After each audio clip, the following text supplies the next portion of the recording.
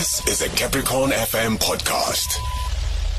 Let's talk about the deadline that has been set by the ANC for criminally charged members to step aside. That is 30 April. But until last week, many provinces had then to send in lists of names of people who are affected by this rule of the ANC. So questions are being raised whether many have been able to comply. We understand that those that have asked for an extension, what did the ANC in the province do? What is the situation? The provincial secretary is Mr. Soviet Lekganyane. Bawadu. Good evening to you and your listeners. Good evening, good evening. I appreciate that you must have been busy last week, Thursday, when we were looking for you, pretty much trying to meet the deadline. Were you able to meet the deadline, Bawaduba? Look, we haven't met the deadline, but we have complied with the obligations of head office. Yes. Okay, that sounds two-pronged. You have not met the deadline, but you have complied. How have you complied? I'm saying to you now that whatever information that they needed from us, they have it. Okay, so you probably got it to them at a later stage. But in terms of the information, if you will indulge us, Bawaduba, we understand there were questions around the scope, around which names should be forwarded, that there were instructions that it should be, even those that envisaged to be charged at some stage, or their allegations, even if not charged. No, there were no difficulties. There is no confusion. You know, we sit in the National Executive Committee of the ANC. So we know the decisions that we have taken. And so we did everything in accordance with the decisions that we took in the last meeting of the National Executive Committee. There is no confusion. We know what we have decided in the last meeting. As per your understanding and your interpretation here as a province, who were you supposed to what was that resolution? So who were you supposed to submit? The National Executive Committee decision, the statement of the National Executive Committee, the minutes of the National Executive. Remember, we have been discussing this matter since August last year. It's not a new matter in the National Executive Committee of the ANC. It's just that now we reach a stage where by the 30th of April, we have agreed that we must conclude it. The matter has dragged for so long, and we cannot take it beyond the 30th of April.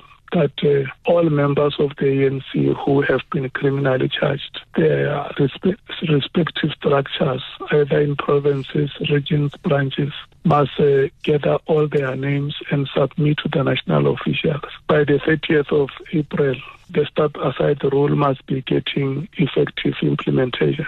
We don't talk about allegations. There are allegations about all of us. Yeah. There are allegations which are being made every day. Some allegations are written, some are verbal, some are whispered, some are just murmurs which are being made in corridors where you don't even know to hear about them in your lifetime. You know, in Northern Lesotho, there is an expression that goes, "Le manko podi wa sebiwa." So it means there is nobody who can live here and die without allegations or some statements being made about him or her. Right, and so with that confusion cleared, I wonder if there existed an issue in the branches, in different members, also helping the office of the secretary in the province to put the list together, to say, here in the branch, we also know this and this, and things like that. And, it was the responsibility, not only the branches, individual members of the ANC and their respective structures. If there is a person you know, you make a submission, the provincial secretariat will call the person to make confirmations so that you don't send the name of Nghamula without having confirmed with him. Yeah. If indeed he's charged, you may find in some cases the case has been withdrawn. And so we can only get clarity from you when we talk to you, and you are an honest member of this organization. You have learned from the best leaders that this is a glorious movement. Then you are able to tell us where your case is, and then you give us those details. Then we provide the leadership. And in the province, I know you may not be in a position to divulge this information. In the province, how widespread are you able to go to people that may be affected? How widespread is the issue? Do you have a challenge of people that are facing charges a lot in the province? No, our list is below 10. Okay. Which we get that from all the structures of the ANC. And I can tell you we did a thorough job.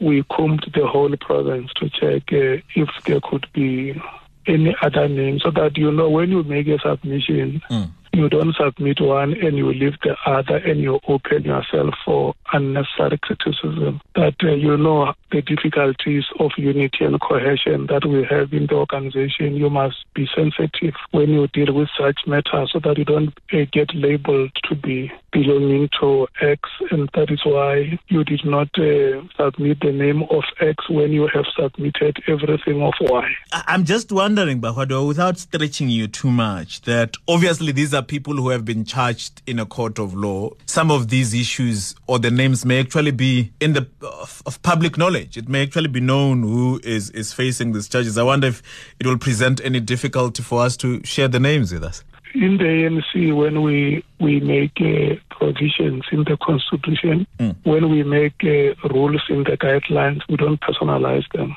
We make them for every member of the ANC. If there is any South African, any citizen of the province that who has been charged and he or she is a member of the ANC, you can have comfort that those names have been submitted by the leadership. Do you have instances or have you had instances where someone has disputed their names being put on the list? It's not about individuals here. It's about the African National Congress. The individual has voluntarily decided to be a member of the ANC, and your organization says these are the rules of behavior. This is the code of conduct. This is the decisions. These are the decisions that we have taken, and so now we want you to help us. For instance, in my case, if I'm the provincial secretary and I'm charged and we receive that communique and the communique is addressed from the provincial secretary, the first name that I must write on that list must be my name.